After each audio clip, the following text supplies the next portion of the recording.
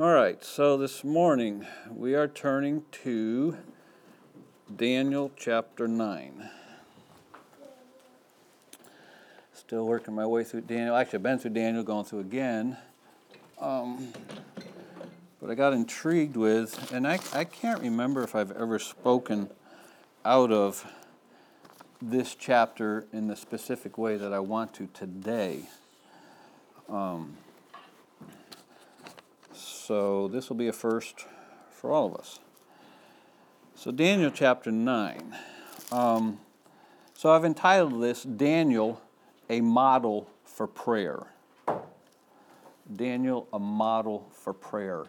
It is interesting because there's at least 3 times in the book of Daniel where it focuses on his prayer life and his prayers and how he relied upon prayer to communicate with God and to get closer to God, I guess we could say, but also to have the hand of God move and act in particular circumstances that he felt God needed to intervene.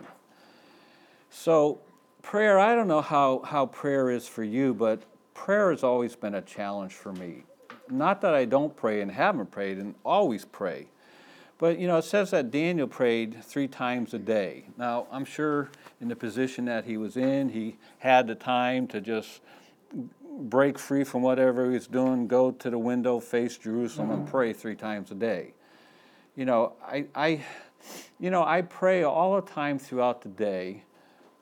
In time past, I've had, times dedicated to prayer.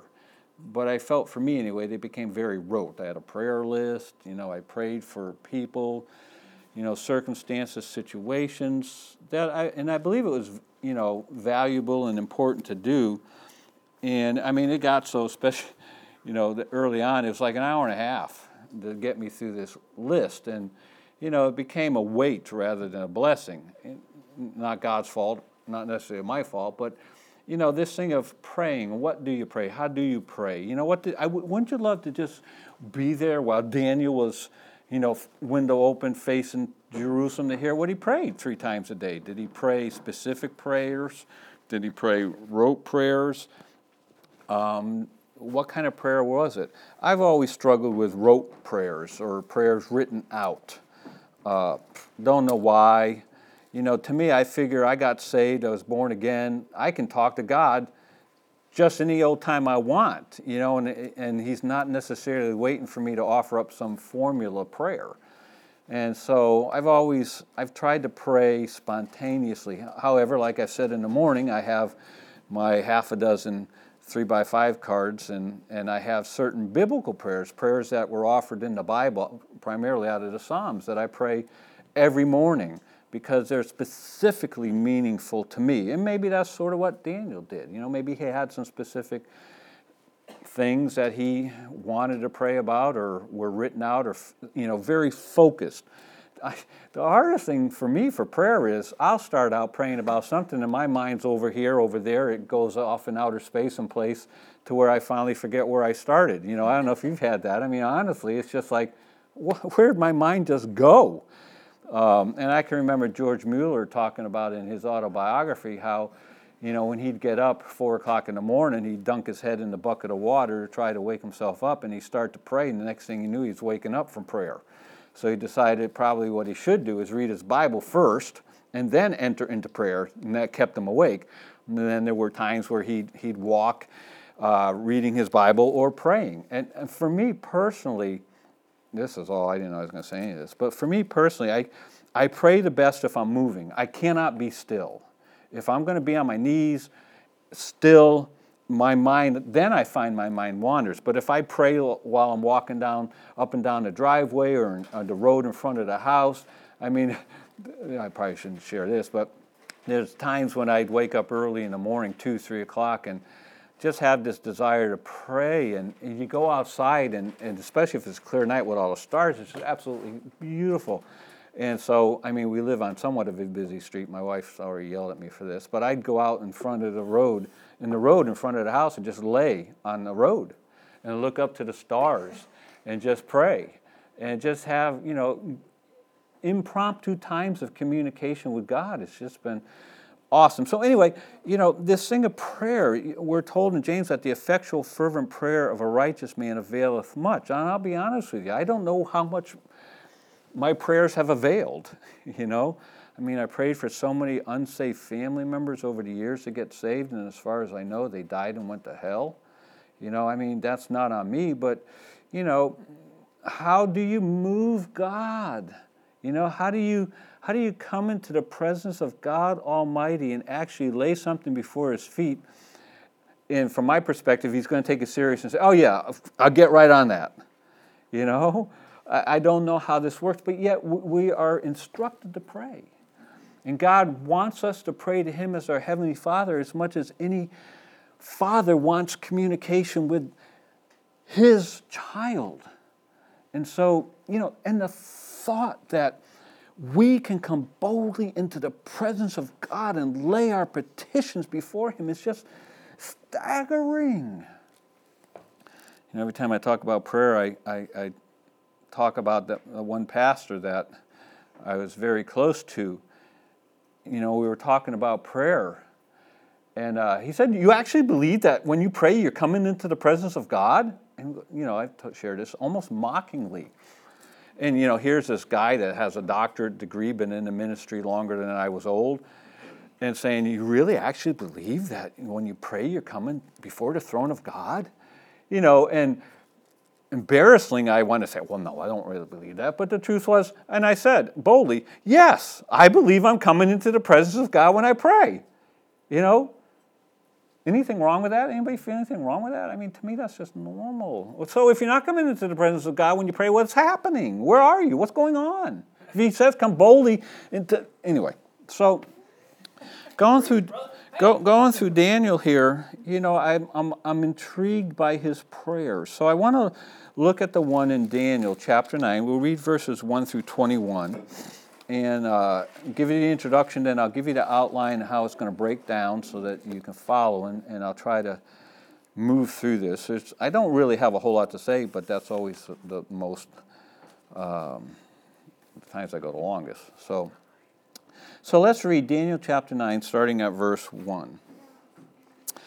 In the first year of Darius, the son of Ahasuerus, of the seed of the Medes, which was made king over the realm of the Chaldeans, in the first year of his reign, I, Daniel, understood by books the number of the years whereof the word of the Lord came to Jeremiah the prophet, that he would accomplish 70 years in the desolations of Jerusalem. And I set my face unto the Lord God to seek by prayer and supplication with fasting and sackcloth and ashes.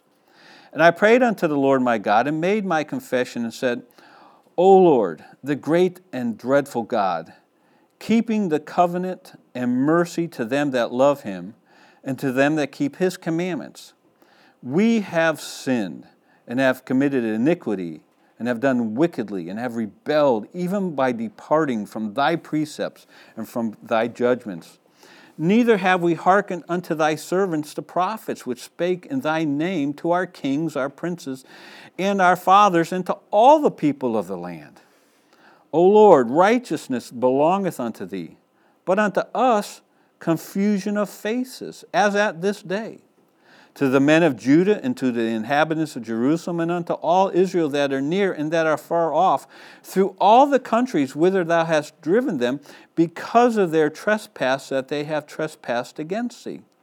O Lord, to us belongeth confusion of face, to our kings, to our princes, and to our fathers, because we have sinned against Thee. To the Lord our God belong mercies and forgivenesses, though we have rebelled against Him. Neither have we obeyed the voice of the Lord our God, to walk in His Torah, which He set before us by His servants the prophets. Yea, all Israel have transgressed Thy Torah, even by departing, that they might not obey Thy voice. Therefore the curse is poured upon us, and the oath that is written in the Torah of Moses, the servant of God, because we have sinned against Him. And He hath confirmed His words, which He spake against us and against our judges that judged us, by bringing upon us a great evil. For under the whole heaven hath not been done as hath been done upon Jerusalem. As it is written in the Torah of Moses, all this evil is come upon us. Yet made we not our prayer before the Lord our God, that we might turn from our iniquities and understand thy truth. Therefore hath the Lord watched upon the evil and brought it upon us. For the Lord our God is righteous in all his works which he doeth, for we have obeyed not his voice. And now, O Lord our God, thou hast brought thy people forth out of the land of Egypt with a mighty hand, and hast gotten thee renown as at this day. We have sinned, we have done wickedly. O Lord, according to all thy righteousness, I beseech thee, let thine anger and thy fury be turned away from thy city Jerusalem, thy holy mountain. Because for our sins and for the iniquities of our fathers, Jerusalem and thy people are become a reproach to all that are about us. Now therefore, O our God, hear the prayer of thy servant and his supplications, and cause thy face to shine upon thy sanctuary that is desolate for the Lord's sake. O my God, incline thine ear and hear, open thine eyes, and behold our desolations, and the city which is called by thy name. For we do not present our supplications before thee for our righteousnesses, but for thy great mercies. O Lord, hear. O Lord, forgive. O Lord, hearken and do. Defer not for thine own sake, O my God. For thy city and thy peoples are called by thy name. And whiles I was speaking and praying and confessing my sin and the sin of my people Israel, and presenting my supplication before the Lord my God for the holy mountain of my God, yea, whiles I was speaking in prayer, even the man Gabriel, whom I had seen in the vision at the beginning, being caused to fly swiftly, touched me about the time of the evening oblation. Isn't that just beautiful? You know, I mean, what a heartfelt prayer. And he's not just blaming it on the heathen. He's not blaming it just on everybody else. He includes himself in this. And, you know, I cannot ever imagine a Jeremiah, Ezekiel, or a Daniel being sinful. You know, it's like, I wonder what sin Daniel did. You know, don't you want to know? I mean, are they really as human as we are? You know, Daniel, can you tell me what thoughts ran through your mind in the last hour? Wouldn't it be incredible to know? You know, when you saw that person, did you really have a bad thought about that person and you just really wanted God to get them, you know? You know, or do you always just think the best thoughts about everything and everybody? And you know, what was he really like? That he felt the need to confess sin. So anyway, so why did he pray this prayer? Adam Clark in his commentary said, Daniel understood from the prophecies of Jeremiah that the 70 years captivity was now terminating. And so he pours out his soul in fervent prayer to God and earnestly supplicates pardon and restoration for his captive people. So he's understood that the 70 years are coming to an end. It's like, okay, God, what's next? How do we move forward?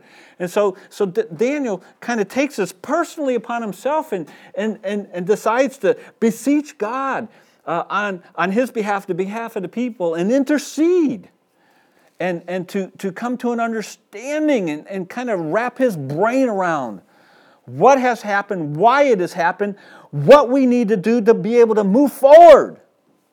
So he comes to God in prayer and he encapsulates everything and asks God for some kind of direction and instruction and, you know, to be able to sense, yes, God, you really have forgiven us and you are drawing near to us. And the time truly is coming to an end and it's going to be a fresh start. How do we move forward, God? So I've broken this down into three things. First off, the plan, his plan for, or preparation for communicating with God. That's verse 3. Second of all, he addresses the problem. It's twofold. They rebelled, God judged.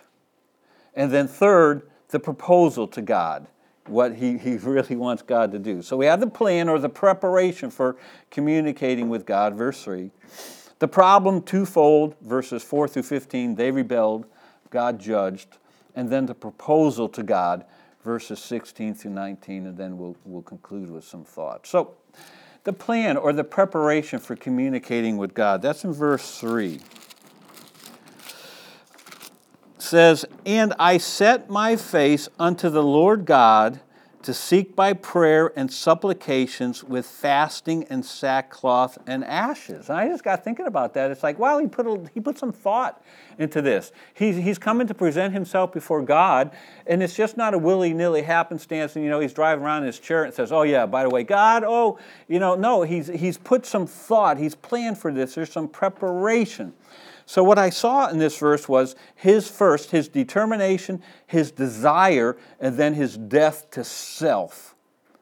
And I honestly, if you think about it, to have an effectual fervent prayer, there needs to be some determination, there needs to be some desire, and ultimately the goal, end of prayer, is to put ourself to death, to kind of lay us on the altar before God and say, God, I've taken the steps, I'm here, I want to present this to you. And in the process, and this is what happens with Daniel, he dies to self. And I think sometimes that's why prayer is difficult, because prayer is really about setting ourself aside, coming and laying it all open and bare and naked before God. Because if you truly enter into prayer, you can't pull the wool over God's eyes. It's not like, when you're talking to your parents and you're telling them one thing, but you're lying, but they don't know they're lying, but I know that I'm lying, and they're never going to figure out I'm lying, so I can just shoot them a line of bull and I'll get by, right? You can't present a line of bull before God and get by. You just can't. You can't snow God. And I caught myself, not intentionally trying to do that, but kind of praying this prayer and all of a sudden I wake out of my stupor and it's like, who am I kidding here? And then it just breaks you down to that other layer of exposure of self to God, to where you have to realize He's already known it past. He's there present and He knows future. I mean, so why not come clean, right? Just come clean. You're not going to get anywhere before you just say, all right, God, here it is. I've ripped all the layers back. Okay, now we can get down to business. And this is what's going on with Daniel. So his determination, it comes forth to me where it says that he set his face. I love it. And I set my face unto the Lord God. That's his determination. He recognizes that he's coming into the presence of Almighty God. So he's getting set for it.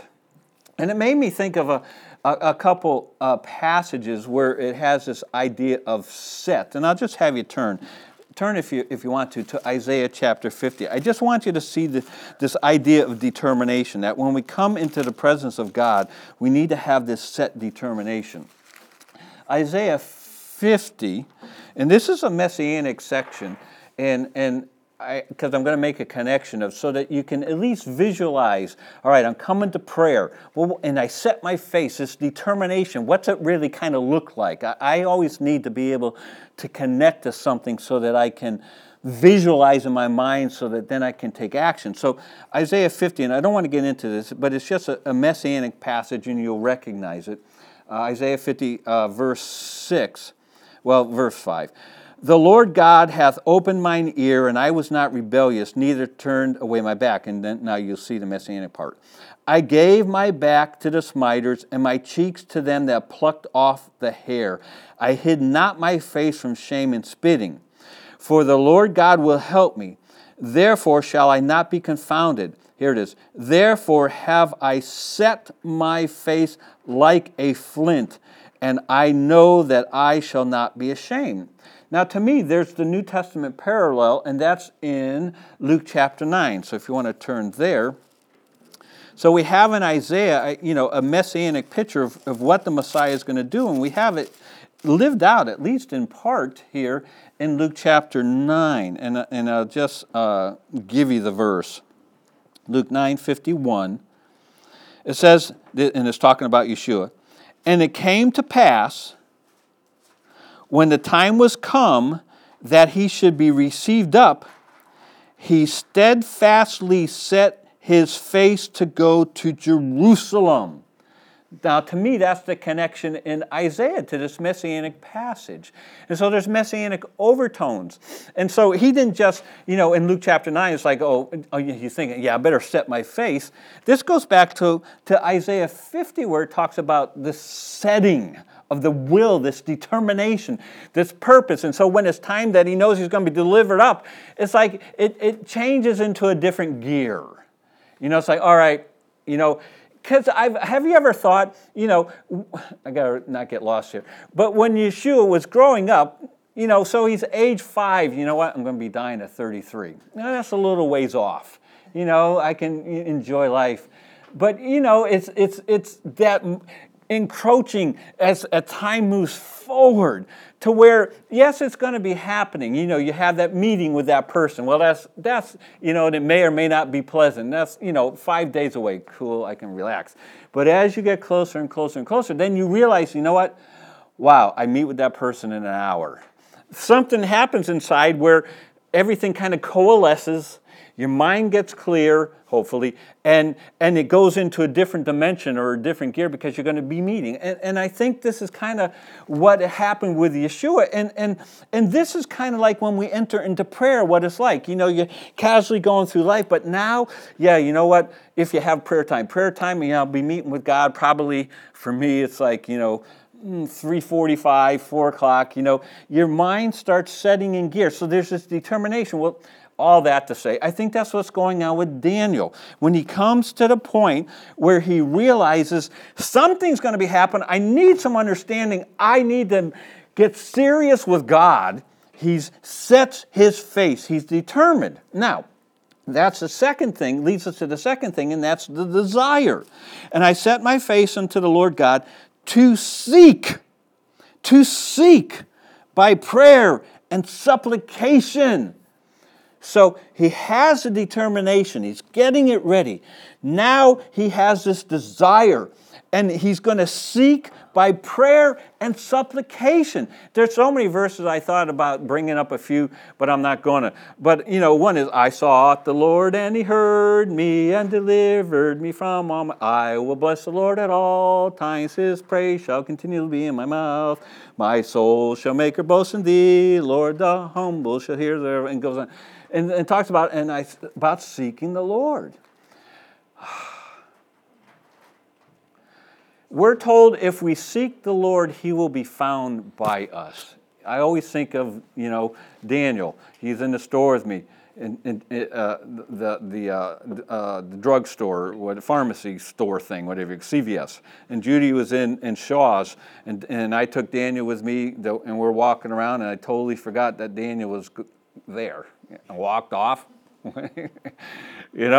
and get back there in the store. Judy says, "Where's Daniel?" Where's Daniel? So because he was just young, I run back there, and I'm seeking him, and he's also seeking me. He said he was walking up and down the aisles trying to find me, and then every aisle, I wasn't there. And finally, we found each other. Well, that's the desire that proceeds from the determination to pray. You come to that point where you have to talk to God. Now, I don't have those moments all the time, but I'm telling you, those are the sweetest times when you know that something is happening and the God of eternity and you and earth, there's this pull that is happening to communicate. So you seek him. And it's not just, dear God, bless while we have service today. Thank you that we can be here. No, it enters into the realm of, it's getting down to where there has to be communication. Nothing less than contact, first contact will do. And this is what's going on with Daniel. So he has a determination. He has a desire to seek God by prayer and supplication. But then it goes on and says, and I've not done this, really, I wish, with fasting and sackcloth and ashes, death to self. I mean, can you imagine? I've not done that. Have I fasted? begrudgingly I have on the Day of Atonement here and there. You know, the last thing I really on my mind is seeking God in prayer. The first thing on my mind is I have this terrible caffeine headache that I'm going through. I'm unhappy and mad that I can't eat all day long. I feel miserable.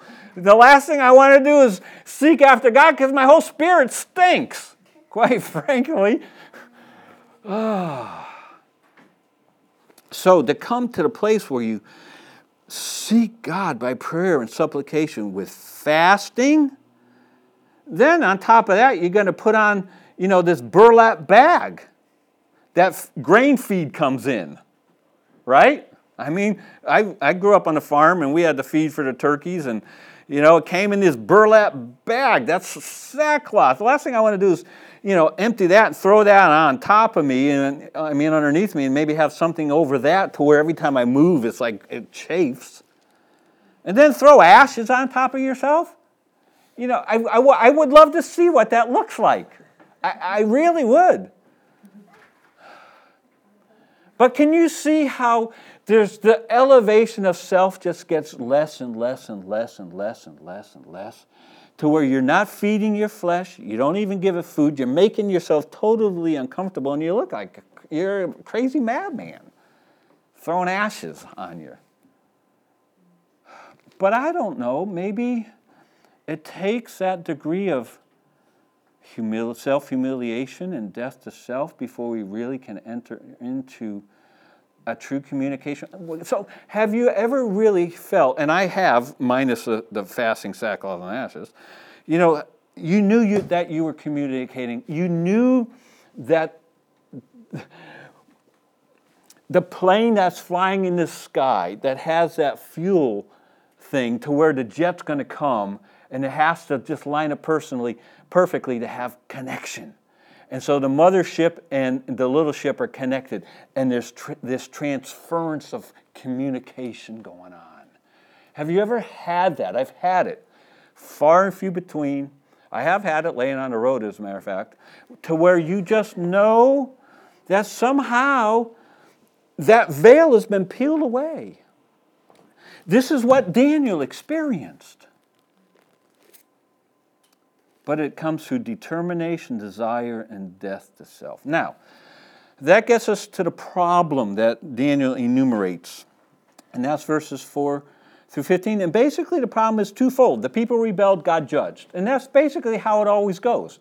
The people rebel, God judge. People rebel, God judge. You obey, God blesses. But there's a whole lot more rebel, judge than there is obey and bless with God's people. It's just the way it is. And so there's an inordinate amount of time spent here on the problem. Now, I've broken the problem down to this way, from the perspective of the people and from the perspective of God. From the perspective of the people is verses 4 through 11. From the perspective of God, it's verses 12 through 15. So the problem, 4 through 11, the judging, 12 through 15. So I've tried to figure out how we can do this without necessarily having to reread everything. But the problem is the people rebelled. So I have two things. The reason why they rebelled and the result. All right, so they rebelled. Why did they rebel? What's the reason? What enabled this rebellion to excel beyond normal rebellion, if there is such a thing? Well, I think we see that in verse 11. It says, yea, all Israel have transgressed thy Torah, even by departing, that they might not obey thy voice. Therefore the curse is poured upon us, and the oath that is written in the Torah of Moses, the servant of God, because we have sinned against him. Well, why did they rebel? Well, they departed. They rejected the Torah. And anytime you start to piecemeal, pick and choose, smorgasbord, what parts, you're going to kind of try to live out, and the others, well, they're irrelevant, we don't need to know how. Whenever you start piecemealing your obedience in relation to the full revelation of God's Word as Torah, you are step by step, increment by increment, by default, leading yourself down a path of rebellion. it might not start out that way, but if it continues, you will end up in full-blown rebellion against God. How could David, a man after God's own heart, end up doing what he did with Bathsheba, sending Uriah to his death, and lie about it? Well, how did that start? Well, yes, he saw, he looked, he gazed, but it started with the choice before that to disobey the Torah. I mean, you don't think of it that way, but every snowball sin starts with when we say no to His Word. That's just how it is. And it's a slippery slope. Well, the reason they rebelled was they rejected the Torah. Rejecting the Torah always leads to rebellion. Whenever you start saying no to the revealed will of God in His Word, left unchecked, it's going to end up just like it did with these people. And this is just me speaking, but perhaps we're still in the dispersion all these years because we're not willing to deal with our own personal disobedience to the Torah of God. And that's why in my blog, the expectation of the bridegroom coming for the bride is get your act cleaned up. It just is.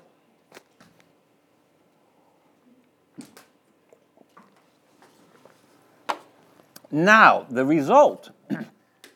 This is pretty cool. Well, not cool, but it says in verse 7 and it says in verse 8, and I'll just give you the phrase, you can find it. Confusion of faces, verse 7, confusion of face.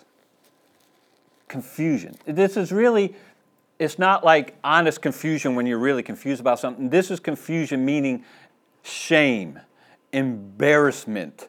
It's, I did this and I don't want to have to face Dad. That kind of confusion of face. The police officer is pulling you over and you're sitting there and you have that I've been caught look. Well, this is what it's talking about. It's the I've been caught look. When we rebel against the Torah and reject the Torah, do you think God's just not going to pull us over by the side of the road to give us a ticket and we're going to have to face Him? We're going to have to face Him. Why? Because He loves us. Because He can't wait to write out a ticket because Goffstown made more money? Because that person went a half a mile over the speed limit? God doesn't get a thrill out of that. God pulls us over, gives us a ticket, writes a citation, whatever it is, for our benefit. But you know what? Be sure your sin will find out. Have you just... you've sinned, and then because we have to confess our sin, we have to come clean. It's that moment in which you've been certain. I used to know, Dad's coming home. Man, I'm going to pretend I'm asleep. It's that moment in time when you disobeyed God. To restore that nice line of communication, you have to face Him, but you've been dodging God all day long. To where you finally, it's like we got to take care of this, and you come before God. And it's confusion of face, shamefacedness. Interesting. Without getting into this, and I found this sort of by accident. I don't know how this comes up, but there's this term for this. It's nuda pudendis. N-U-D-A, one word, P-U-N-D-E-N-D-I-S. I don't want to get into that, but that pudendis. Anybody know what I'm talking about? I think I have a good idea. Okay. Without getting into it. It refers to naked private parts. That's what's behind this word. In other words, you've been caught with your pants down. I don't know how else to say it. And interestingly, and I didn't know this till looking into this, just have you look at a couple verses. Turn to 1 Samuel 20:30. Because sometimes I think we miss, and I'm no Hebrew scholar, so I didn't find any of this. It's just by stumbling research, okay? 1 Samuel chapter 20 and verse 30. Then Saul's anger was kindled against Jonathan, And he said unto him, Thou son of the perverse, rebellious woman, do not I know that thou hast chosen the son of Jesse to thine own confusion? And here's the connection. And unto the confusion of thy mother's nakedness? Now I'm showing you this because I want you to see how graphic Daniel is being in his prayer and how he's coming completely, basically naked before God. Turn to Micah chapter 1. Ezekiel, Daniel, Hosea, Joel, Amos, Obadiah, Jonah, Micah.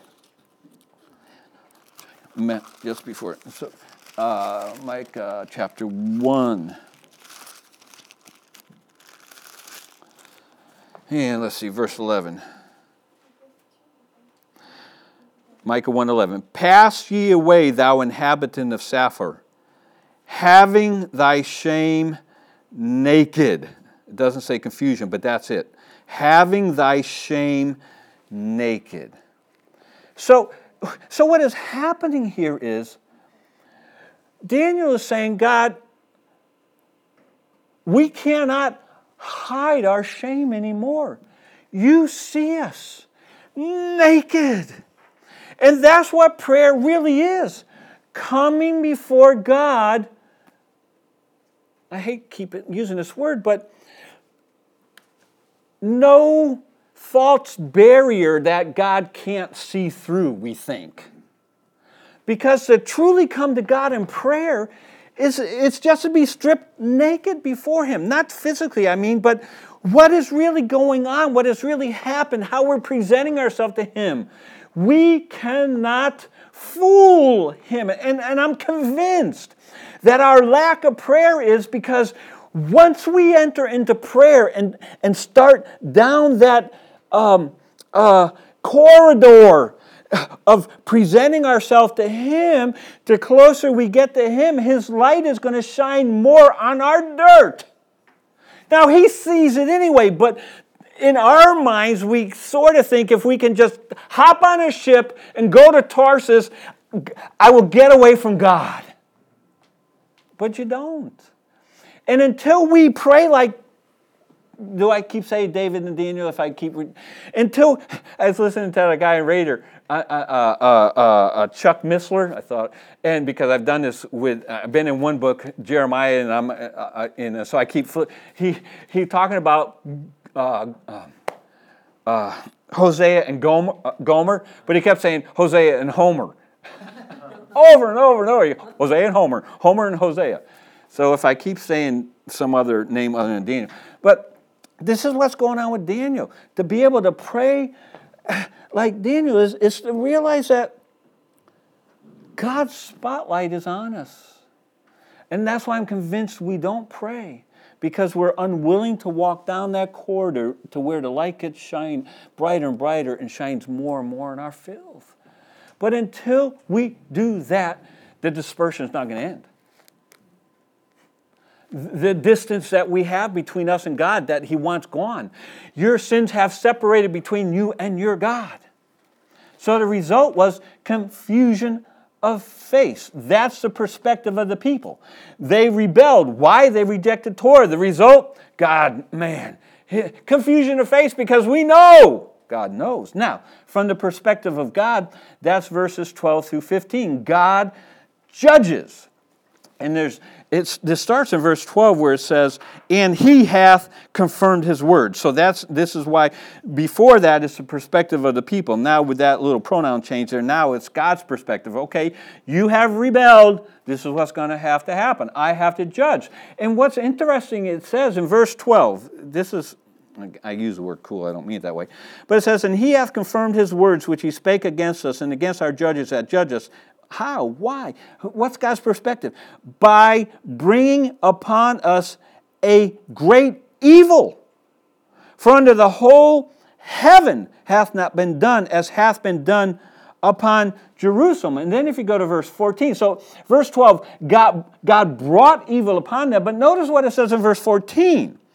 Therefore hath the Lord watched upon the evil and brought it upon us. It's not like God says, okay, enemies of my people go for it and let me know how it turns out. It's okay, God is choosing the adversaries that are going to be used and the consequent results of what happens to the people, but God watches over it. It's not like you can tell your child to do something, okay, yeah, Dad, I'm going to do it, and you trust the kid to do it, and well, he doesn't go do it. Well, you find out that your son has been rebellious and disobeying by sometime, you know what? I think I better sneak up and check up on him. And you go find out, nope, he's not been doing what he's supposed to have been doing. Well, God, he's ever vigilant because he loves us. And he knows once we start to deviate, it's very interesting.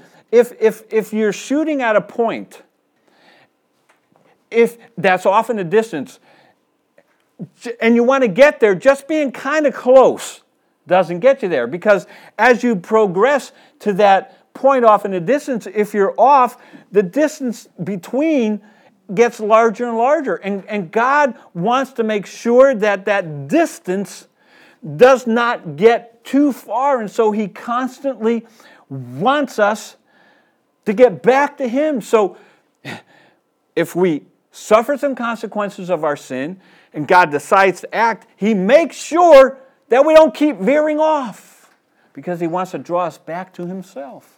Now, we have to understand that this is normal. I hate to say this, but this is normal.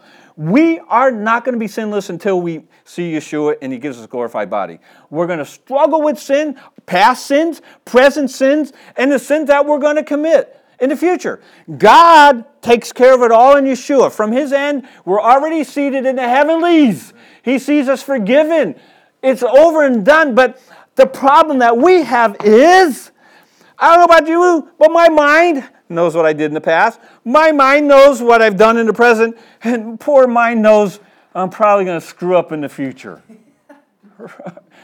So, I'm not trying to beat us down with this, with the horrificness of what has happened. It got so bad because God's people at this time would not listen to the prophets. And it's not like God said, oh, you didn't obey the first time I told you, whack. I mean, this is going on for years and years, prophet after prophet. The people would not obey to where God had to act. So it doesn't go from 0 to 100. So realize we are clothed in humanity. We are going to sin. Am I being heretical in saying that? What matters is how we deal with it in Yeshua. And I struggle with this because, I heard this one guy, this is back to when we were raising support to go to New Orleans, so we just had Coy and Luke, just, struggling with sin. And I listened to this preacher on the radio, and he said, we keep coming to God saying, oh, God, I did it again. Forgive me, God, that sin I did yesterday. I did it again. I didn't want to. I told you I wouldn't. And here I am again. Now, I can't grasp this, but what the guy said is true. God says, what sin? What are you talking about? Because when we confess it to him, he is faithful and just to forgive us our sins and to cleanse us from all unrighteousness. He's not like us who keeps past accounts and keeps bringing them up. Like we do with our kids. You know what? You didn't obey, you didn't obey. You didn't obey. Look, you have no. Kids will like that. Dad says, oh, I don't remember what you did yesterday, but it doesn't work that way. It's cumulative. Somehow when God's dealing with us, for those of us that are in Yeshua, it's been done. It's done.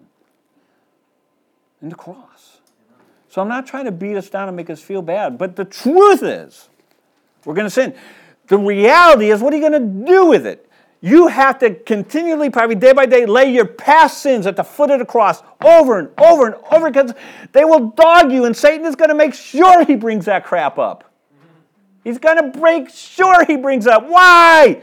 He wants you to wallow in how bad you are, because if we'll do that, really we're seeing how great Satan is and how pitiful Yeshua is, right? I mean, ultimately, he wants to misdirect our focus. And if he can keep us focusing on ourselves, he's got it made.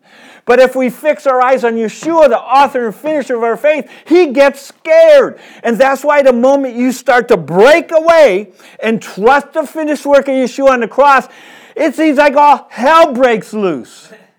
All hell breaks loose. It does. As long as you are misappropriating your focus, Satan just loves it. You're not bothered. Right? We've all experienced God's working and you know he's touched you and you've confessed it and you're going to move forward. And you just think the sky's going to part, the sun's going to be clear. Man, I mean, it's just going to be great. And the next thing you know, boom, it's horrible. Because all of a sudden, it's kind of like, you know, if you watch like a sci-fi thing, that being over there, it's not watching directly, but Satan knows. Satan knows. He has this communication system. Boom.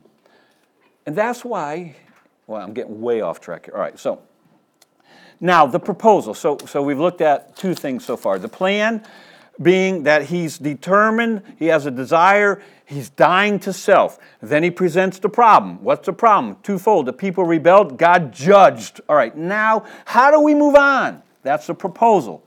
You know, and he basically, if I can put it this way, proposes. That's really what prayer is. It's putting a proposition before God. You know, it's really that, I was going to say simple, it's not that simple, but that's really, in a nutshell, what it is. You're coming to God, putting a proposal before him. God, could you please do this? Here's reasons why. Or more so, God, please don't do that because this is why. It's more like, oh, God, please don't do that. I'm sorry. All right, the proposal, verses 16 through 19. All right, first off, verse 16. O Lord, according to all thy righteousness, I beseech thee, proposal, let thine anger and thy fury be turned away from thy city, Jerusalem, thy holy mountain. Because for our sins, for the iniquities of our fathers, Jerusalem and the people are become a reproach to all that are about us. So first off, he says, God, please, don't be mad at me anymore. Please, put away your anger. Right? Put away your anger. Please.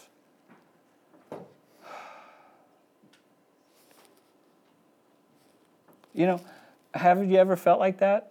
That's the hardest thing in coming to prayer. You know, my kids will tell you, coming to Dad's not good because he's mad. You know, if somehow a messenger could go ahead and say, hey, put away your anger first, then they probably would be more apt to approach, but my kids will tell you. You know, once Dad, rawr, you know. Well, God, Daniel is saying, God, please, we deserve it. That's why he goes on in the rest of the verse saying, okay, we deserve it, but could you please, as we come back, yes, you should annihilate us. You should just send down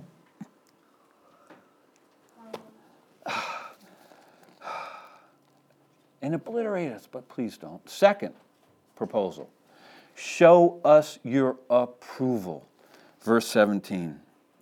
Now therefore, O our God, hear the prayer of thy servant and his supplication. Here it is. And cause thy face to shine upon thy sanctuary that is desolate for the Lord's sake. O my God, incline thine ear and hear. Open thine eyes and behold our desolations in this city which is called by thy name. For we do not present our supplications before thee for our righteousnesses, but for thy great mercies. O Lord, hear, forgive, hearken. Show us your approval. And that's it. I mean, that's the progression of a really meaningful prayer time. You get yourself set because you're coming into the presence of Almighty God. And you just diminish yourself to where you now can come and talk to God. And you present the problems. God, this is what I've done. This is what you've had to do. can we fix it and move on? And then after all of that, you have that wonderful, everything's okay between me and Dad time. He's put away his anger, and he's given us that hug and kiss and said, go ahead, move on. It's over and done. Enjoy the rest of the day. Until the next time. No, God doesn't do that. But that's prayer, folks. And until we can start to somehow enter into this, we're just really playing at it, really. And we stay in the conditions that we do, or become, let me say it this way, we do not become more and more like Yeshua as he wants us to because we're just in the way. Because what is lacking is that communication. You know that in any relationship. You know, one thing I can't stand is when Judy and I have had an argument and she's been at fault. When we've had an argument and I'm mad. And it's like, you know what? Fine. And I'm just going to pack up my toys and I'm not going to come running to you. You're going to come running to me. But I can't stand the separation. I just can't stand it. So you have to work through all that emotion, lay it all to the side, and realize, you know what? It's not worth hindering that connection to the most important person in my life. That's how it has to be with God. On the human level, we understand that and we take action to close that gap of communication. How much greater it is with God, but how much greater he wants to close it. But the avenue of that, you have to open up the lines of communication. And Daniel knew that if it was going to have any chance of panning out productively for the people of God, he wasn't so much worried about it, though he was everybody else. Daniel, he realized he had a role in this. His own sins played into the greater picture. And it's like he's saying, until I'm willing to take responsibility for my part of the diaspora, it's not going to work out as God plans. And until we, and this has really been hitting me, you know, I'm mad I'm in the diaspora. I'm mad at everybody else for getting us here. Okay, but we're still here. Why? Because we're all still a mess. And so I need to own up to myself, just like Daniel did. And folks, listen, if Daniel had to, anybody here want to say, yeah, I'm like Daniel, I'm on Daniel's level? No. So that's why Daniel prayed. Interesting, if we got into the other one, we didn't want to. I mean, we notice in Daniel's prayer right away, you know, was it Gabriel? Who's just here? Gabriel legally split right there. Later on, Daniel's been praying, fasting 3 weeks. Nothing's happening. Well, you find out, why not? There's this battle going on in heaven, and Michael's been stymied at every attempt. And he said, it's taking me 3 weeks to get here. Isn't that mind-boggling? You know, so we offer up this prayer, and we just think it kind of is like incense, just goes into nothingness. If we could probably, we probably can't, but if we could see, if God could just open up and let us see what's going on in that unseen dimension. You know, what if Daniel had quit? You know, 3 weeks, 21, day 22, I'm done. That's a long time to go without eating and just really humbling yourself before God. 3 hours without eating is bad. 3 days, 3 weeks. You know, when do you quit? It's so convicting. So anyway, but so sometimes God lickety-split answers. Sometimes you're not going to see what's the answer maybe in your whole life, but I think we have to rest assured that it really it's doing something. I'm just babbling. Do you ever wonder if you don't say anything audibly, can God hear? Well, of course he can. But I do sometimes wonder about that. We did have a pastor when we were still in school. He would say, Dr. Seitler, he went around preaching. He's a guy that preached that can God, and everybody went hooping and hollering. He traveled around because he was, but he would say, this is a great man of God, very well known, a big deal, but humble. He said he just always have his Bible right next to him in the car when he's traveling. And he said sometimes he'd just reach over and touch it and stroke it just because he liked to know it was right there. You know, that stuck with me so. And then I don't know if this is where I'm going with all this, but he said, you know, sometimes when I pray, I don't say anything audible. I just pray to God silently because I don't want Satan to know what my plans are. I don't want Satan to know what's going to be happening so that he can't interact with it. So I just don't even say a word. Now, I don't know if that's how it works, but that sort of simplicity I love. You know, is the Word of God, your Bible, that precious to you? You know, do you read it? This is God's message to us. You know, so I love that simplicity. And then, are you that simple in prayer? And I am at times, I hate to admit it, but I'll be praying, and even in my verses, because, you know, I'm struggling, and it's the same verses I pray every morning before I read my Bible. Sometimes I don't say it. And I'll tell God, I'm not saying it because I don't want him to know about it. Because I don't think Satan can read our minds, but I don't know if he can or not, but I know God can, you know, Hannah prayed and just her lips moved, but God knew what was going on. Where am I going? I'm just shooting the breeze here. All right. So anyway, you get the point, I hope. Let's pray. Father, I do thank you for your word.